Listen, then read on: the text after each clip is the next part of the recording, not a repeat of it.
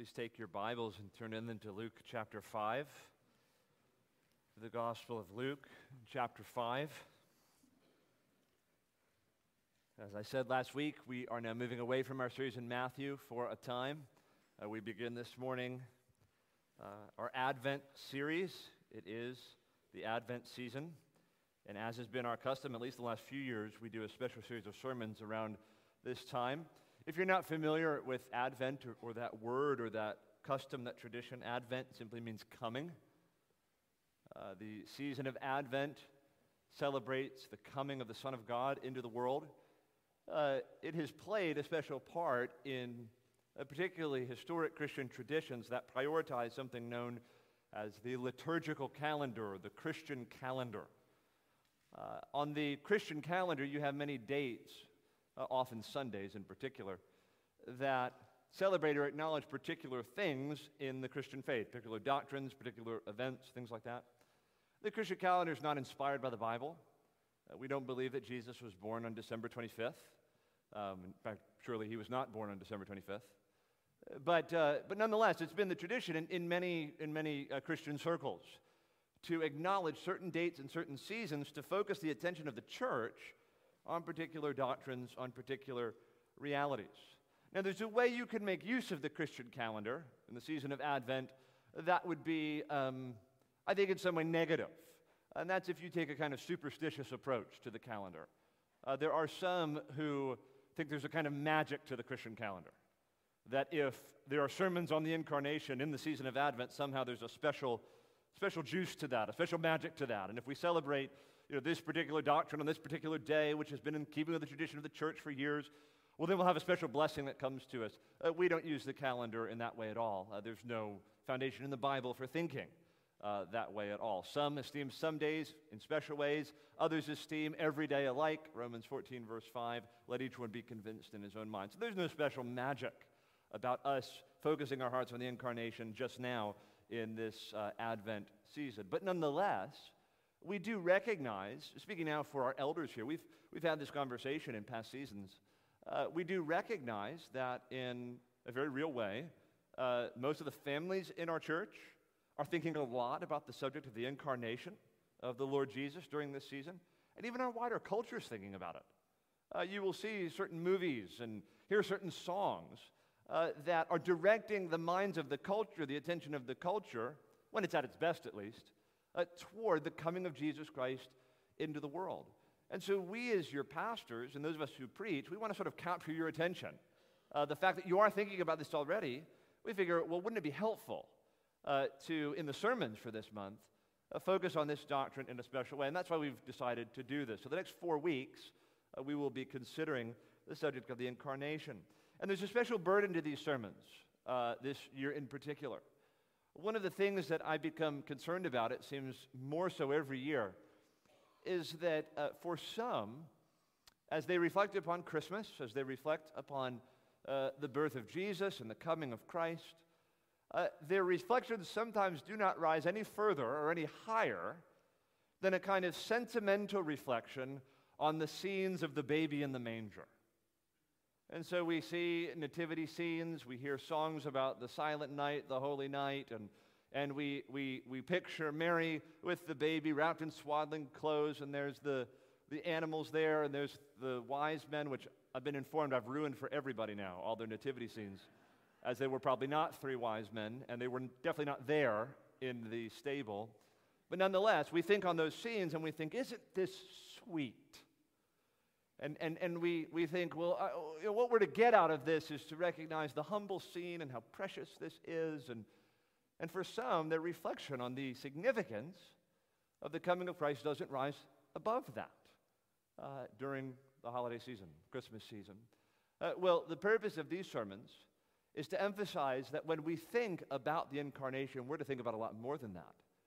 More than sentimental reflections on the sweetness of the birth scene of Jesus, which the Bible barely talks about. I want us to think more over these coming weeks on the doctrine of the Incarnation of the Son of God, and particularly the purpose for that scene. Why did Jesus come into the world?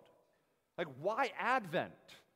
What's the significance of God's Son coming incarnate, beginning as a baby, but of course growing into a man who achieves our redemption. See, the baby in the manger doesn't do anything for us.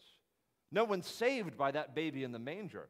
We're saved by what that full-grown man would do, the incarnate Son of God, who is indeed the Savior of the world. That will be the burden of these messages. So we're going to go to some statements of the Lord himself and some statements of his apostles that particularly have in view why it is that Jesus came. So the title we've given to the series is, I Have Come. The text we'll look at this morning, Jesus uses that language. We'll also consider the reflection of some apostles on the appearing of the Son of God, or the coming of the Son of God, or the advent of the Son of God into the world. One more comment then before I read our passage this morning, Luke chapter 5. I just want to say a word to the children that are here. So kids, this season in particular is a special time for you, I think, to consider the truths of the Bible and to consider the person of Jesus and to consider what this is all about. You come here often, you see the adults in the room singing, and our hearts are engaged with what's going on here, and we love to sit here and listen to sermons and to read the Bible. What's it all about? Well, over the next 4 weeks, I know you can't understand everything I say Sunday by Sunday, but I hope you'll try to lean in and listen in to these sermons, these messages. Also do your Sunday school lessons over these weeks, and maybe lessons your parents are giving to you, and try to understand this Christmas. Why is it that Jesus came into the world? What's the excitement about? Why do we give so much attention to celebrating the person of Jesus and what his incarnation, his coming into the world, means for us? So I encourage you kids, you are old enough, if you're sitting in here this morning, you're old enough to listen in, and you're old enough to understand these truths that we're going to be talking about over these weeks. So I'd like to read now Luke chapter 5. Our text will be in verses 27 through 32. Luke 5, verses 27 through 32.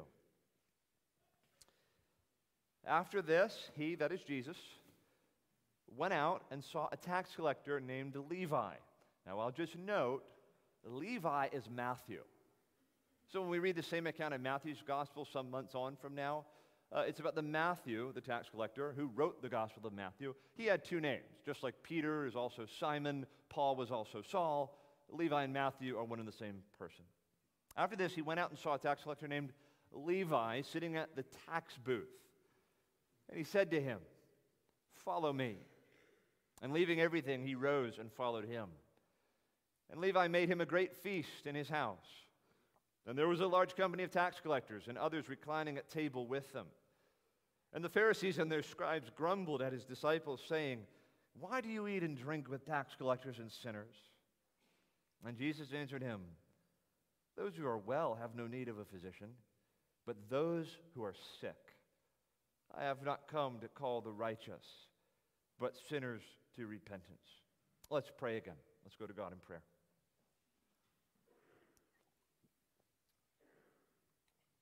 Our Father, we come now before your most holy word, inspired by the Holy Spirit, a record of true events, a record of revelation from you about your own person, about your own Son, about the state of fallen and sinful man, about the grace of God that is available to all who trust in the Lord Jesus.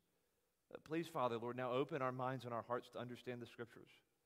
Cause us to love your word. Cause us to listen to it, to hear it, to receive it. I pray particularly this morning for a special kind of sealing of the truth on each individual heart here. A special kind of application of the truth to each individual heart here. None of us could possibly know the needs of each individual person who has come into this room this morning, but you know them all. And so we pray, you who know the hearts of man,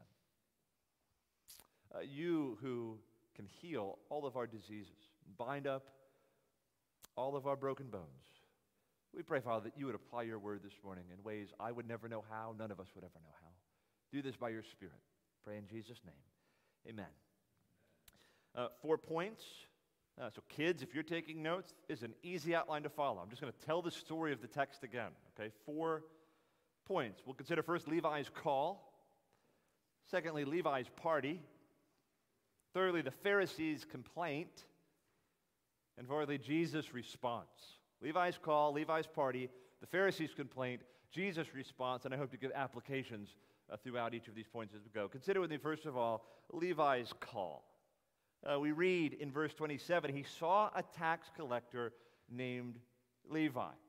Now, you're going to find this whole episode a little confusing if you don't understand what it would have meant to be a tax collector in Jewish society. For a Jewish man to be a tax collector in Jewish society in those days. The term tax collector comes up often in the Gospels. It is often paired with the term sinner.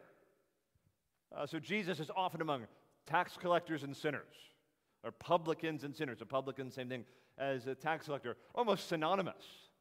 Two sides of the same coin. Tax collectors and sinners who are associated with one another. It's commonplace to identify them together. Luke 18 tells us the parable of the Pharisee and the tax collector. Remember, the Pharisee is the one who thanks God that he's not like this tax collector over here, this wicked, wretched man. He fasts and he tithes and he's outwardly clean, right? The tax collector won't even raise his eyes to heaven. He's just so ashamed of who he is and what he's done, and he beats his breast. That tells us something of the nature of tax collectors in those days. You may know, some of you, in Matthew 18, where Jesus gives instructions regarding church discipline. That is someone who manifests that they are not, in fact, a brother or a sister. They're not, in fact, a Christian. The church is to put that person out of the fellowship and to vote them out of the membership of the church, is how we would probably phrase it today. And what Jesus says is you're to treat that one as a what? Gentile and a tax collector. Well, treat them like a lost person. Treat them like a wicked person. Treat them like a sinner who does not yet know or understand the grace of God. Tax collectors, in a word, were the worst. They were the lowest of the low. There's no one more despised in Jewish culture than a tax collector. And I'm not sure there's a good analog culturally for us today. But to give you a sense of kind of the visceral, emotional response people would have to the wretchedness of a tax collector, we might think of a virulent racist. Or we might think of a sex offender or something like that. Kind of a member of society that was universally despised, whose behavior and conduct was so odious to the typical Jew. The bottom line is that tax collectors for Jews were literally the most despised members of society. Now, why was this? Well, in those days, the Romans were the overlords of the Jews. The Romans would impose what they would have considered oppressive taxes on the Jews. And they would tax the Jews based on a system known as tax farming. So the Romans would assess the tax value of a particular county or region. So they would say, this area is worth a certain tax value, and we're going to collect that tax value. And then what they would do is they would sell the rights to collect those taxes to the highest bidder. That's a way of enlarging their value and their return. So someone would bid for the right to collect those taxes, and many of the Jews did this. So Jews would pay for the rights to collect taxes. By the way, I just noticed our dear brother and sister, Evans and Jeanette, walk in this morning, beloved missionaries from Ghana. Greet them after the service. Evans and Jeanette, we love you. Please stay after the service so we can embrace you. Back to my sermon. That was a commercial break. Just had to say something. Tax farming. The Romans would assess the tax value, and then the Jews would collect the taxes. And they would bid for that opportunity. Now, why would they do this? Well, what the Jewish tax collectors would do is they were allowed to collect as much as they wanted. So they would kind of skim off the top. They would collect a certain amount that they would then owe to the Romans. That's got a payback for the tax value of the region. But they could collect beyond that and keep whatever they collected. And there was really nothing the Jews could do about it. So this was clearly an environment that would breed oppression pretty easily, corruption pretty easily. And not only would they collect taxes excessively off the backs of these Jews, they would also sometimes engage themselves as kind of like loan sharks, as we think of them today. Engage in predatory lending schemes with the Jews. So someone couldn't pay their taxes. Well, what they would do is then they would lend them the money at exorbitant rates. And that was a way of collecting even more money and oppressing people even more. And you may wonder, well, why didn't the Jews do something about this? Well, the way the system worked was the Romans would supply bodyguards, kind of thugs, to protect these tax collectors. They'd literally walk around town with these bodyguards with them. Some of you I know have watched The Chosen. I neither commend or do not commend that you watch The Chosen. But if you've watched The Chosen, their portrayal of that aspect of Matthew, the tax collector's work, is actually pretty accurate. That there are these bodyguards that kind of walk around with the tax collector. They were kind of his muscle to make sure nobody messed with him. And so they would engage in predatory lending, and again, there's nothing the Jews could really do about that. More so, it's very common for tax collectors to accept bribes. So richer members of society would bribe the tax collectors, and then they would go and collect the difference, the slack, off of the backs of more vulnerable members of society. So what I want you to get is these are really sleazy guys. These are the lowest of the low. They're low lives, and many of them became filthy rich on this system of corruption and oppression. Zacchaeus, in Luke, I believe it's 19, is where we learn about Zacchaeus. He was a chief tax collector. So he was kind of the lowest of the low. And of course, the Pharisees were very upset that Jesus would associate with someone as wicked as Zacchaeus, an extraordinarily wealthy man. Bottom line, the tax collectors were crooked men. They were sleazy, they were low lives, and we might summarize by saying they were despised on at least three accounts. They were despised, first of all, as traitors. They were traitors to their class. They were traitors to their people. The Jews, I don't know if you've noticed in the Bible, they tend to stick together. But these Jews would fraternize with Gentiles, and they would sell out their own people in order to collect a profit, to collect a dime off the backs of the poor and the oppressed. They were despised also because they were thieves, and they would steal from people, essentially. Through predatory lending and other such means, they would steal from people. And then thirdly, they were seen as criminally unclean. They basically were in league with unclean Gentiles. Rather than submitting themselves to the purification laws and expectations of the Jews, they were fraternizing with our very oppressors, the Jews would think. They were associating with unclean Romans. This is who Levi is. The Levi who's identified here in our passage. And we read, the Lord saw him. The Lord saw him. Now, the Greek word used here implies a more intense and active kind of seeing than just this sort of, passive, incidental, I saw him. I saw some of you in the hallway, I might have walked right by you. You see people, bird flies over your head, you see the bird or not, whatever, just a passive thing. The Greek word won't tolerate that kind of understanding here. This is like he searched him. He examined him. He weighed him. He considered him. This is an intensive kind of seeing that Jesus did. Jesus saw him. It's not the same word, but it's not unlike the account of the rich young ruler, where it says Jesus looked at him and loved him, sort of examined him, measured him, considered him. That's what Jesus is doing here. He looks, he sees Matthew, the tax collector. I highlight that just to say, last week we observed Jesus walking along the Sea of Galilee in our series in Matthew. And there he calls Simon and Andrew and James and John. And we observed it was no accident Jesus was there that day. He went there to call his sheep. It wasn't happenstance. It wasn't an accident. He wasn't there by mistake. It wasn't some coincidence. Jesus went there to call his disciples. He went there to draw his elect. He went there to secure his sheep and to save them.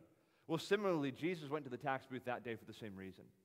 He's intentional about this. He saw Matthew.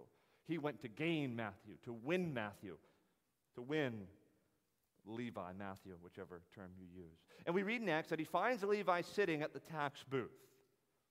What's Levi doing? Sitting at the tax booth. In other words, he's presently engaged in that foul work that made him the scourge of the Jewish people. That work, that activity, which had defined him up until that point, such that people referred to him as Levi the tax collector or Matthew the tax collector. Jesus finds him engaged in the very activity, the very conduct, the very behavior, the very sin from which he needed to be saved. The very activity that ought to have been a source of shame to him. Jesus finds him in the midst of his sin. I like to think of it as though there were like a queue. A queue is in like a line. So here's the tax collector at the booth. The people are lined up to pay their taxes. And again, this is speculation. I don't know that it happened like this. But it helps me understand, I think, what's going on here a little bit better. You have at the front, maybe there's some rich older man, and Levi has just accepted a bribe from him. He kind of leaned into Levi, whispered in his ear, slipped him some cash, and he leaves. Levi's all too eager to receive the bribe. And then right after the old man, next up in line is this older widow, and she has fallen prey to a predatory lending scheme with Levi, the tax collector, and she just doesn't have the scratch. She can't pay. And mercilessly, ruthlessly, Levi commands one of his thugs, take her away. She'll learn to pay. She's not getting out until she pays the final penny. Send her away. And then I like to imagine next in line was Jesus. And Jesus is just looking at him. He sees him. Now, of course, we have a summary of this conversation that happens, this dialogue. Not much of a dialogue, it's just Jesus talking to Levi. But there was some interaction with them, in between them. And Jesus searched him, and it's as if Levi's thoughts, his motives, the hidden intentions of his heart, his past record, it's sort of all laid bare before Jesus. Jesus engages him. And whatever is said, the outcome is that Levi is thoroughly ashamed of himself. He recognizes, as many of us have at some point in our lives, that all of our sin was carried out under the watchful eye of God. That there's nothing hidden from him. And Levi sort of comes to himself. He sees, I've been engaged in duplicity. I've been engaged in wickedness.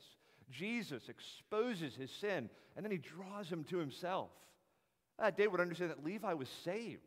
A sick man was made well. A sinner was called to repentance. Jesus goes to him in the midst of his sin. And it's there that he draws him to himself. And that's the next words here. Jesus said to him, "Follow me." And there it is again. If you were here last week, you've heard this sermon already. The fundamental call of discipleship is to come after Jesus, to follow Jesus. Again, Jesus says this now to Levi, the very same call to discipleship. Become my disciple. Come after me. Give me your life. Make me your Lord and Savior. Come, Levi. I'll have you. I'll receive you. I'll be your Lord. I'll be your Savior. You come, Levi, and be my disciple. What do we read then? He left everything and rose and followed him. And again, we see, like last week, following always involves leaving. We considered last week Simon and Andrew. What did they have to do? They left their nets and followed Jesus. What did James and John have to do? They left the boat and their father and followed Jesus.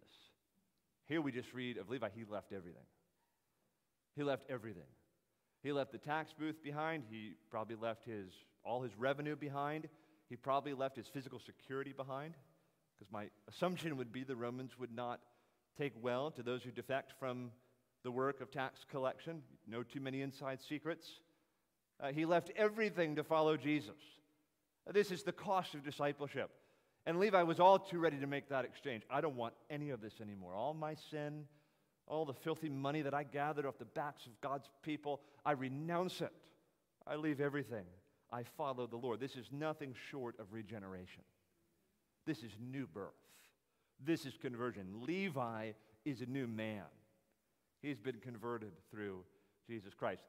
Just a quick point of application before we move on to point number 2. Christian, I asked you last week, when you were first called to be a disciple of Jesus, where was it that Jesus found you? Just think back on your own calling. Maybe it was a day, maybe it was a season. Where was it that Jesus found you? Was it like with Simon and Andrew, engage in your work? Was it like James and John, engage with your family, engage with your father? For Levi, he was engaged in his sin. He was engaged in the very activity that would justly invite the wrath of God, had God not been merciful to him in Jesus Christ. So I wonder for some here, I don't know everybody's heart, this message comes to you this morning and you are in the midst of some great wickedness, like right now. Some great carriage of evil, some duplicity, maybe some immoral sexual escapade, maybe some great deception, some kind of manipulation, some oppression of another person. You're involved in something. I don't know what, only the Lord can know. Jesus, friend, is pleased to go to right where people are in their sin, and right there to call them and to receive them. Jesus doesn't always wait till someone expresses some interest. He goes to sinners in their sin and is pleased to draw them to himself. He calls you, friend, from your sin. He calls you out of your sin. He calls you today just as he called Levi. Right now, caught up in some kind of wicked thing. Well, Jesus comes to you this morning through this message, and he invites you also. Are you going to follow me? Come after me. Are you willing to leave all and follow me? Come out of your sin. Come from your sin and come unto Jesus. That is the call of discipleship, to come and follow after me, leaving all, to become the Lord's. And I'll just say, if you're here and you're not a Christian, whatever you may think about Christianity, I hope you'll understand this. that those who are made to be disciples of Jesus, we believe, are those who do not need to be in some way prepared to become Christians. Jesus comes to us exactly where we are. He comes to us exactly in our sin. And he draws us out of our sin and unto Christ. The bar to come to Christ is actually quite low. You need to know that you're a sinner. You need to be ashamed of yourself. You need to come in repentance, and you need to know that Jesus is a great Savior, that he will receive you. These are the kinds of people that Jesus saves. Okay, consider with me now, secondly, that's Levi's call. Consider with me Levi's party. Levi's party, verse 29. And Levi made him a great feast in his house. And there was a large company of tax collectors and others reclining at table with him. That's not good.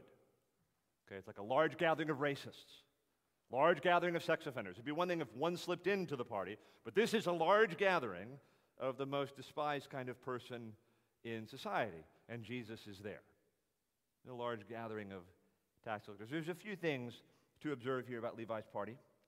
Levi throws a party presumably as a result of his new relationship with Jesus. Levi has turned from his sins. He's found forgiveness in Jesus Christ. He's a new man, and so he throws a party. And there are at least a few reasons I think we could even see in the text about why Levi is throwing this party. 3 reasons in particular. First, I think he simply wants to feast and celebrate what has happened to him. I've become a Christian. I've been saved from my sins. I'm a new man. And that is worth celebrating. In Luke 15, you have the parable of the lost sheep. And there we read that the shepherd leaves the 99. He goes and finds the one, and he brings it back with the shepherd or with the sheep on his shoulders. And what do we read? There's more rejoicing in heaven over one soul saved. There's a great party or feasting, as it were, in heaven over the salvation of the soul. And the very next pericope, the very next section there, is the parable of the prodigal son. The prodigal son, if you're not familiar with that story, he grows up in his father's home. He collects his inheritance early. He wants to go out in the world and spend his money and live in sin and degradation. He goes out and he does that, and he comes to the end of himself and to a place of brokenness and penitence, and he's eating out of the pig's food. And he says, I'm going to go back to my father. I'm going to go back and repent. And we read as he comes back, the father sees him even a long way off, and he runs to him. He embraces him, and he kisses him, and he puts a robe on him, and he brings him home. What does he do? He kills the fatted calf. And he sends out letters to all their friends and family. Come over. Come to the house. We're having a party because my son who was lost is now found. It's an illustration of the rejoicing that should take place over the salvation of a sinner. We have it illustrated here in our text. Matthew, who was lost, has been found. Matthew, who was lost, has been saved. As he says, friends, come to my house. We're going to party. We're going to celebrate what God has done. We're going to feast in gratitude over the goodness of Christ. The second reason I think he throws the party, I think we see this pretty manifestly in the text. He wants to honor Jesus.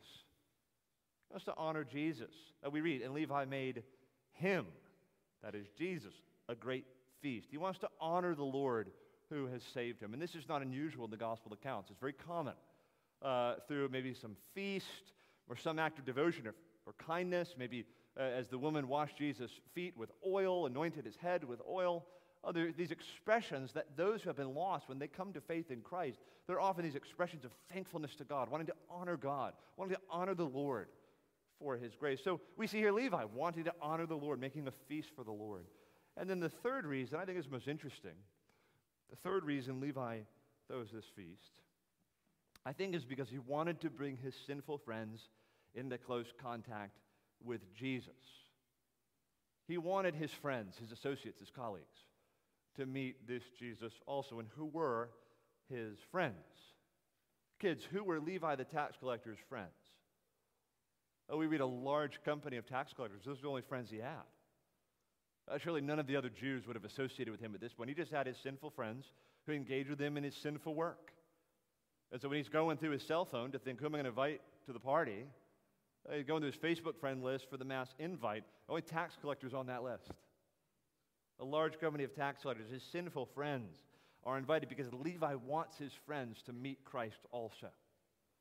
And this feast would be an occasion to bring his friends into contact with Jesus. You see, upon his conversion, Levi was not only thinking of himself.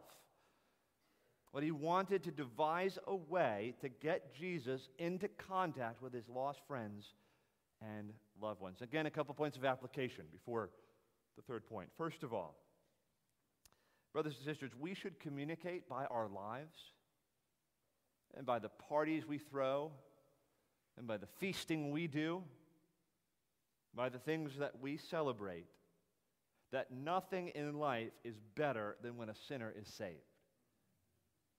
There's just nothing in life that's better. We feast for all kinds of reasons. Some of you might have feasted too much last week. We feast for all kinds of reasons. Well, listen, a sinner being saved by the grace of God, a lost sheep being brought home, is more important than graduations. It's something we're celebrating more so even than a wedding, than Thanksgiving, than Christmas, than our team winning the championship game or something like that.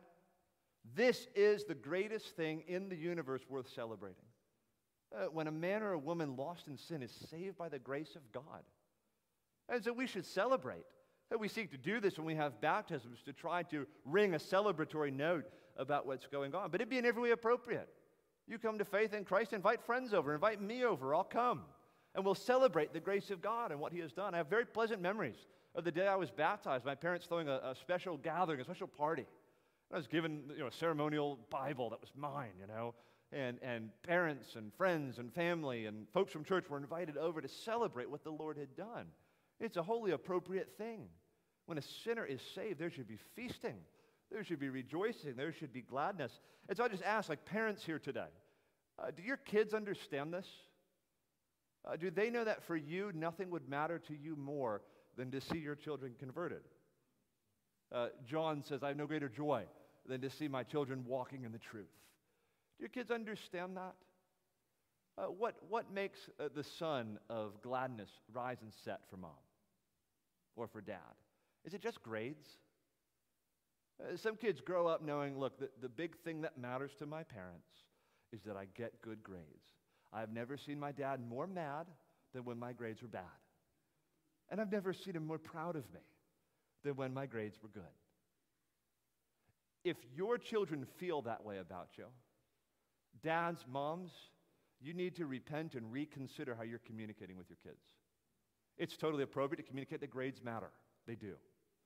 It's totally appropriate to communicate to them that you care who their friends are and how much screen time they use. But if they get the sense the thing that matters to you most is that they walk a straight line, oh, friend, I don't think you understand what our responsibility is as parents.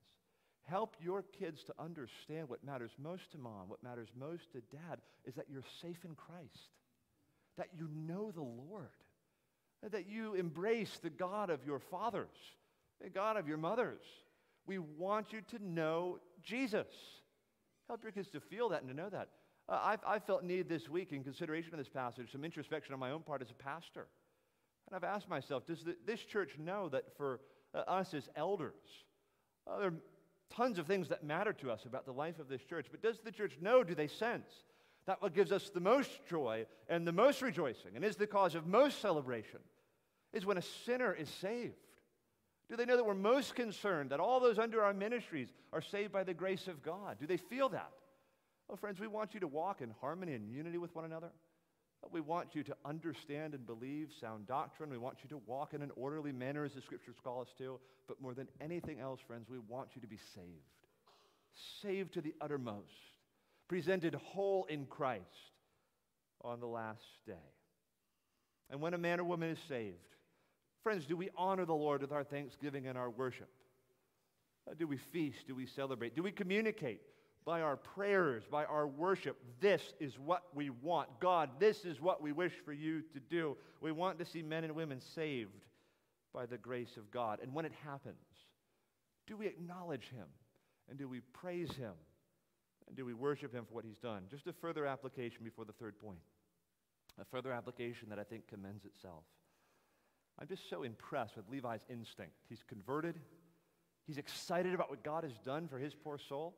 And it's like his first impulse is, I got to tell my friends about this. I got to gather that crowd of tax collectors. Come over. Is there some way we can get these sinners around Jesus? And it's worth asking, friends, very personally, What am I doing to bring sinners in my life into contact with Jesus? And what are you doing? Are we instructed by Levi's example? I wonder, do you remember the zeal and the joy that was in your heart when you were first converted, and how you just couldn't help yourself, acknowledging what God had done for your soul, and you were eager to tell people about the Lord Jesus? Some of you have at times been in the cage stage Calvinist phase. Well, that's not a very pleasant phase. But the cage stage Christian phase, like, got to let this guy out of the cage. He's got to tell people about Jesus. Do you remember that zeal? Is that zeal gone? That excitement over telling people the good news about Jesus, the friend of sinners, how we love to tell the story. What Jesus has done for my poor soul. Let us, friends, learn from Levi's example. See something of a zeal for the lost. And let us all consider, how can we bring our friends into contact with Jesus? You all know lost people. You all know lost people. Well, what ways, what means might be used to bring them closer to Jesus? They might be far from him, but they're close to you. What are you doing to draw them, to bring them into settings where they can hear the gospel? So invite your friends. Come to church. Come to the small group. Come to the men's breakfast. It's Christmas time. Leverage the sort of cultural capital we have in kind of our nominally Christian culture here, and figure out, are there ways in the Christmas season we might bring people to, I don't know, a Christmas party, or we're having a Christmas concert on the 18th. Maybe we can get some folks to come. You got to bait them with the good music that's got to be had, and the pie and the s'mores out in the parking lot. But I plan to preach Christ that night. Maybe there's who could hear about the Lord Jesus and who might be saved. Consider ways you might devise. I've heard of gatherings like this in our church, like a women's game night. And the text goes out right before, hey, just to let you know, my unbelieving sister agreed to come. Very surprised that she agreed. So you all know what to do. We had a Thanksgiving gathering recently. I was so encouraged at the last minute. Lost young man who my wife and I know was able to come for the holidays. And it seemed that everybody was kind of okay.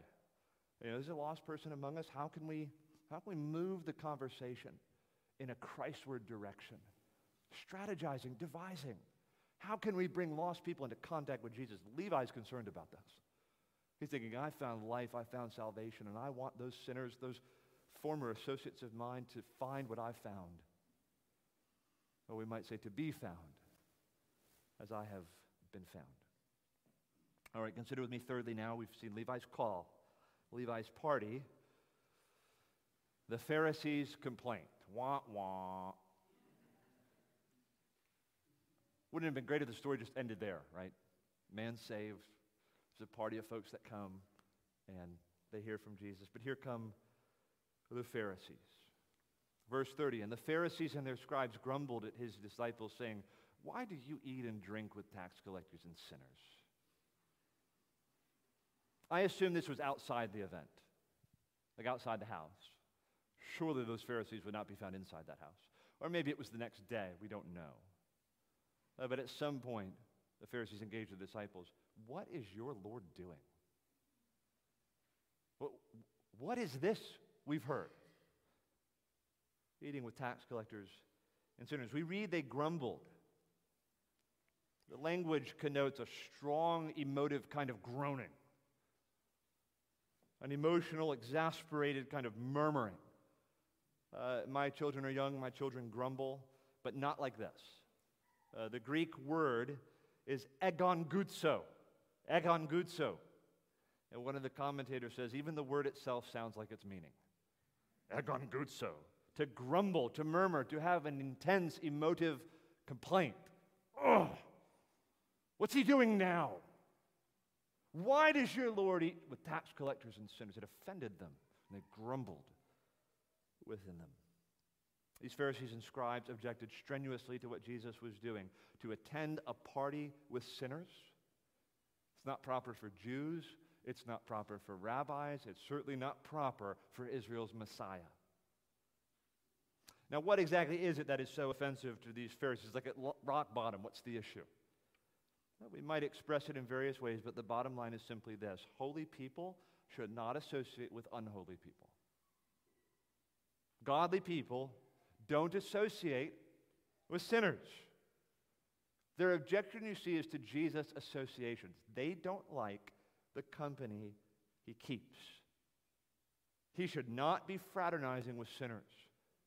And maybe in this complaint is the notion that not only should he not be fraternizing with sinners, why hasn't he been coming over to our parties? He should be courting us in our schools and keeping to our traditions and moving among the powerful and the morally clean and the truly good citizens. Sure, it would be one thing for a sinner to come to him and maybe present himself in the temple for cleansing in a state of penitent humility, and maybe then to submit himself to a program of remedial learning and rehabilitation from the Pharisees. But it's another thing for Jesus to go into the den of iniquity and to fraternize and associate himself with tax collectors and sinners. I'll just say as a kind of sidebar, it's precisely at this point that many object to Christianity. A lot of people object, it offends them that the bar is set so low. That the rich man and the poor man are in the same place at the foot of the cross. The person with 2 PhDs and the person who dropped out of high school, they're in the same place at the foot of the cross. There's no boasting allowed. And it offends people. But you're saying I would have to come in this way, acknowledging that I'm not as hot as I think I am, not as smart as I think I am, not as achieved as I think I am, that rather I must lower myself and humble myself. That's a hard thing for the proud to do. I think that's more or less the meaning why it's hard for a rich man to go to the eye of a needle than to be saved. God can do this. He does this all the time. But it offends the rich in this world. It offends the mighty in this world. It offends the proud in this world. We looked at 1 Corinthians 1, 26 through 31 last week. I talked about how not many of you were noble and not many of you were powerful, but you were rather the foolish and the despised and the weak and the lowly. I think a lot of people are offended because the bar is set too low. And what will be magnified if they come to Christ is not their own achievement and their own qualifications and their own credentials. They'd have to give all glory to God. And that offends them. That offended these Pharisees. This is their objection. Jesus should not be spending time with sinners, and he certainly shouldn't be feasting with them. He should be with us. And keep in mind, this is not an isolated episode for Jesus. In Luke's gospel in particular, Jesus is going to hear this criticism often. In Luke 7, verse 34, the Son of Man has come eating and drinking, and you say, look at him, a glutton and a drunkard, a friend of tax collectors and sinners. You know, Jesus never refers to himself as the friend of sinners. That was a criticism people leveled at him. He's not upset with the appellation. But it was a bad thing. It was considered this friend of sinners. Luke 15, verses 1 through 2. Now the tax collectors and sinners were all drawing near to hear him. And the Pharisees and the scribes grumbled, saying, this man receives sinners and eats with them. In Luke 19, verse 7, this is the account of Zacchaeus. Zacchaeus is converted, the chief tax collector, the ringleader among the sinners. And we read verse 7, when they saw it, they all grumbled, he has gone in to be the guest of a man who is a sinner. This was not a one-off event for Jesus. This was his pattern, his reputation. The Lord Jesus made it his practice to form relationships with lost people. He spent time with them. He got to know them. And friends, he was willing to see them first as persons. You get that right? Jesus didn't just walk around barking at people, repent, follow me. Jesus got to know people. What is it that you do? Oh, you're a tax collector? Would it be all right if I treated you to lunch and we can talk about that? I'd be interested to know why you've chosen this profession. He saw them first as persons. And he didn't feel it was some kind of compromise to get to know them, to genuinely love them, to hear their stories, to listen to them, to understand what makes them tick. He didn't insist that the only conversation worth having with a lost person is one in which you tell them that they're a sinner destined for hell. Jesus formed relationships with lost people, and he was willing to spend time with them socially. And he got to know their stories, and he asked them questions, and he communicated in various ways his genuine interest in them and his love for them and his willingness to be a friend to them. This is why Jesus gained that reputation, that he was the friend of sinners. Now, lest we get the wrong idea in our heads, let's be clear about something. Jesus never affirmed anybody in their sin. We are Jesus, the friend of sinners. We should recognize Jesus never affirmed anybody in their sins. There are people who often have duplicitous motives, who love to go to passages like this and say, well, there it is. Jesus loved a good party. He'd rather hang out with the drunks and the prostitutes instead of all the religious people. Jesus never judged people for their sins. Jesus was a friend of sinners, and he accepted and affirmed them just as they were. And other such kind of insipid and facile statements that have no foundation in the Bible. I know of a pastor who has told the story of how he once carelessly made the offhand remark, Jesus loved to party with the drunks. And after the service, a man came up to him who had been saved out of alcoholism. And he said, no, he didn't. Jesus never partied with me in my sin. Jesus called me out of my sin. And he saved me from my sin. And I appreciate this pastor and being vulnerable and sharing that story and how he was sweetly rebuked by that man for saying something falsely about the Lord. You see, Jesus moved in social circles with sinners in order to lead them to see themselves as needy sinners who could find forgiveness and new life in him. Jesus knew the work of love was to show people their sins and their need of him and to bring people to a place of repentance and faith in him. Jesus does this repeatedly. We have numerous instances of Jesus calling sinners to repentance. We don't have any instances of Jesus affirming people in their sin. Jesus was the friend of sinners in order to bring sinners to himself, that they would leave their sins, be called out of their sins, and be called into a discipling relationship with him that they might have everlasting life. And friends, I'll just say at this point, it's especially important for young people to appreciate this, but all of us. One of the lies our culture will tell us is that it is impossible to be a friend of someone without accepting and affirming everything that they do. That I can't befriend someone and accept them as a person without affirming everything that they think, everything that they say, everything that they do. That somehow that's contrary to friendship, to not affirm their sinful behavior. I've heard numerous people say things like, I'm not really focused on trying to get my friends to see their sin. It's not my job to judge people or call people to repentance. I'm really just focused on showing them the love of Christ. Oh, friend, if that's your attitude, I don't know that you know anything about the love of Christ. It's not an impulse of love to affirm people and stroke people in the very behavior that is going to send them to hell. It's not an impulse of love to aid and abet sinners on their way to eternal damnation. If that's your attitude, if you think, well, to be loving is to never bring up this sin issue, it's to never bring up where they stand with Jesus. If you think that is loving, I assure you it will not appear loving on the last day. That person that you profess to love will be in eternal torment forever where there is only weeping and gnashing of teeth, and they will be your accuser.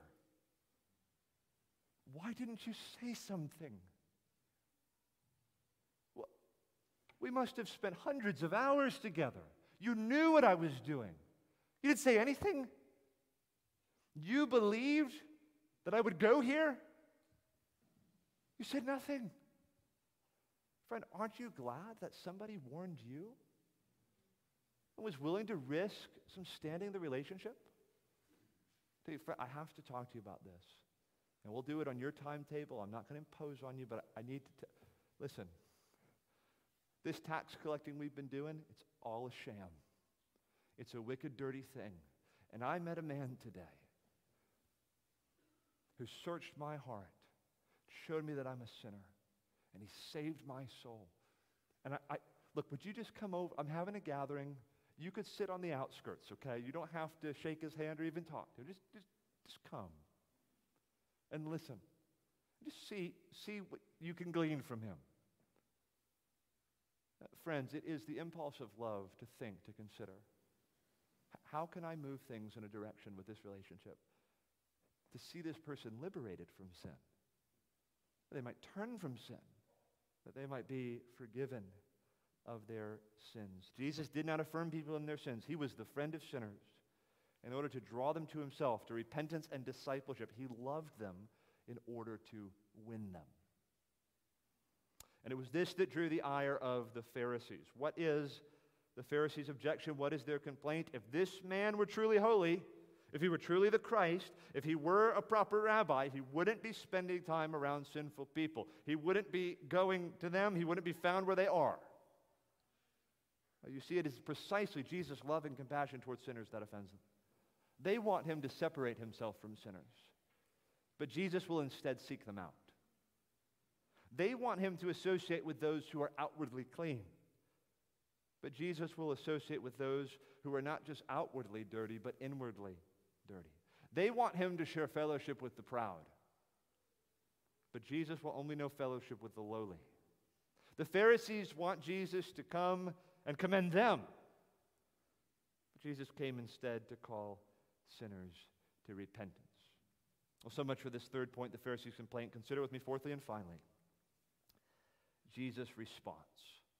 Levi's call, Levi's party, the Pharisees' complaint, Jesus' response. And kids, if you've been able to track with me so far, great. If not, please come back for the last 10 minutes here, okay? This is the most important part. When I get to the response, I'm almost glad the Pharisees showed up, because it is the Pharisees' complaint that provokes this statement from Jesus that is the hope of my soul and the soul of everyone who needs a Savior. Verse 31, and Jesus answered them, those who are well have no need of a physician, but those who are sick. I have not come to call the righteous, but sinners to repentance. Those who are well have no need of a physician, but those who are sick. I've not come to call the righteous, but sinners to repentance. You sense Jesus' simple logic. A physician doesn't see patients who aren't sick, that aren't in some way broken, that aren't in need of healing. The well have no need of a physician. We have lots of doctors here. Dr. Streer is an oncologist. He's a doctor dealing with cancer. And suppose you don't have cancer, you don't have any of the symptoms of cancer, but you say, I'm going to go see Dr. Streer.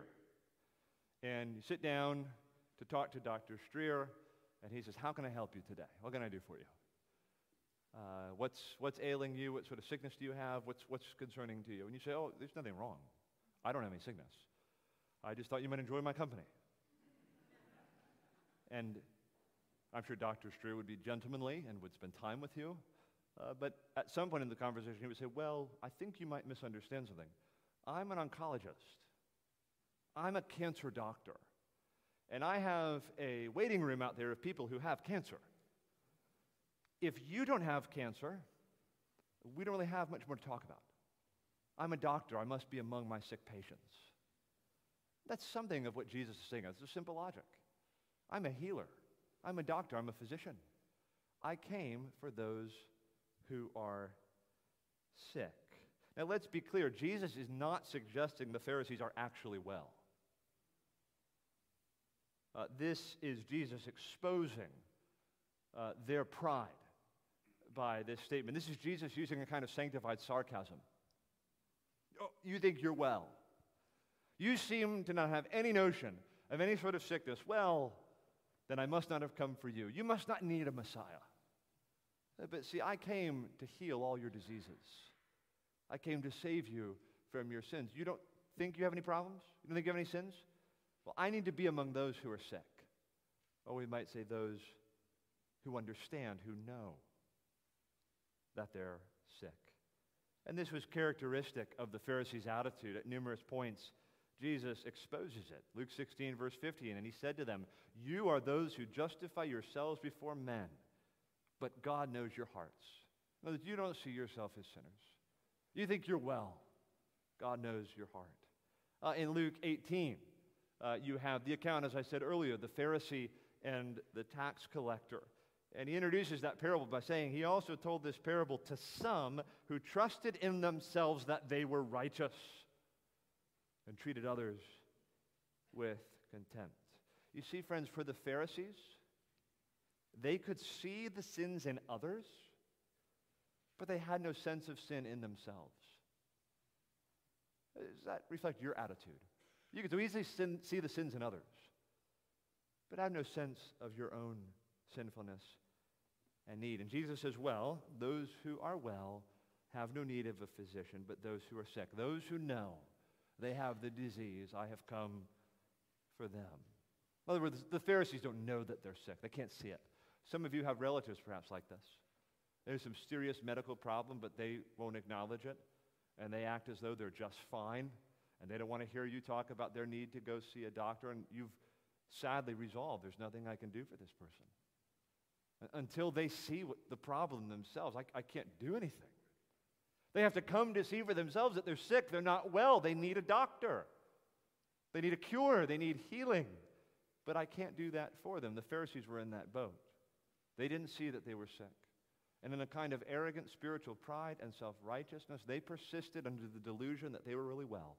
And Jesus says, okay, you feel that way about yourself. Well, then I didn't come for you. Don't you understand? I'm a physician that came for sick people. People that understand their need of a Savior. Where there is the disease, there goes the doctor. I am needed wherever sickness is found. I am needed wherever sin is found. And I will go to a world in sin, in sickness, and I will come to heal them. Jesus Christ came for sick people. He came not to call the righteous, but sinners to repentance. And friend, if you are not sensible of your own weakness and sin and need, that statement will mean nothing to you. There's nothing especially special about that statement. But if you are aware of the sickness of your heart, if you feel a sense of your own sins, if you're acquainted with your own false motives and your own bad record and of all your guilt and shame, this has to shine for you as one of the brightest statements in all the Bible. Because what it means is he came exactly for me. Who are we? We're the sick. We're the diseased. We're the broken. We're the sinful. We're the ungodly. We're the unrighteous. The exact ones for whom Jesus came. You say, well, you don't know, preacher, how sick I am. You don't know the sins I've committed. You might have a different judgment, a different opinion on whether or not I'm a candidate for Jesus' love and for his cure. You say, preacher, I've had an abortion. Not just one, actually. Numerous abortions. You say, I've been hiding a private life of homosexuality for years, and I've indulged that sin repeatedly. Preacher, I've never told anybody this, but I've contracted a prostitute before, and not just once. I've sought out sexual encounters on trips out of town. I've done terrible things. I've been addicted to drugs, and not only have I been addicted to drugs, I've dealt drugs, and I've destroyed people's lives. Like I sold drugs and ruined people's lives. I've abused people. I've abandoned and alienated my children. Preacher, I used to conquer women as sexual trophies, and I left them bent over and broken.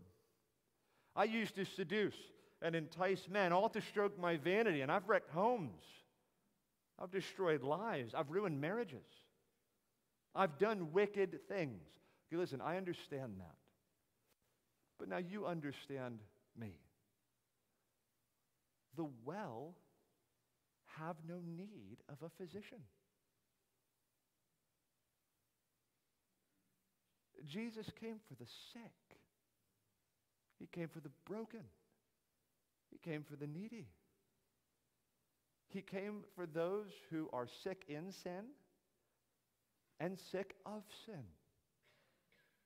If that's you, you qualify. The doctor will see you. The physician invites you to come. And he's got help for you and healing for you and medicine for you. He didn't come to call the righteous. If you were righteous, you wouldn't need him. It's exactly because you're a sinner that you need him. And friend, little sins only need a little Savior. Great sins require a great Savior. And Jesus is a great Savior. He knows what to do with your bad record, those things that make you ashamed. He knows what to do. He's a skilled physician. He can save you from your sins, whatever it is. We're about to sing in a moment, "Come You Sinners." I want to read 2 lines to you, 2 stanzas. We're going to sing in a moment, "Come you sinners, poor and wretched, weak and wounded, sick and sore. Jesus ready stands to save you, full of pity joined with power. He is able, he is able, he is willing, doubt no more. Come you weary, heavy laden, bruised and broken by the fall. If you tarry till you're better, you will never come at all. Not the righteous, not the righteous, not the righteous. Sinners, Jesus came to call." So here's the last word. Advent, Christmas time. Christ has come. And you are walking in a neighborhood, just like my wife and I and some friends from church were last night, and you see all these nativity scenes, and you hear the Christmas songs and all of that. I want you to think the reason that baby was born was so that a sick sinner like me could be made well. So that someone who has done wicked things and has only invited the just wrath of God could be saved. This is the meaning of Christmas. This is why he came, not to call the righteous, but sinners to repentance. Let's pray together.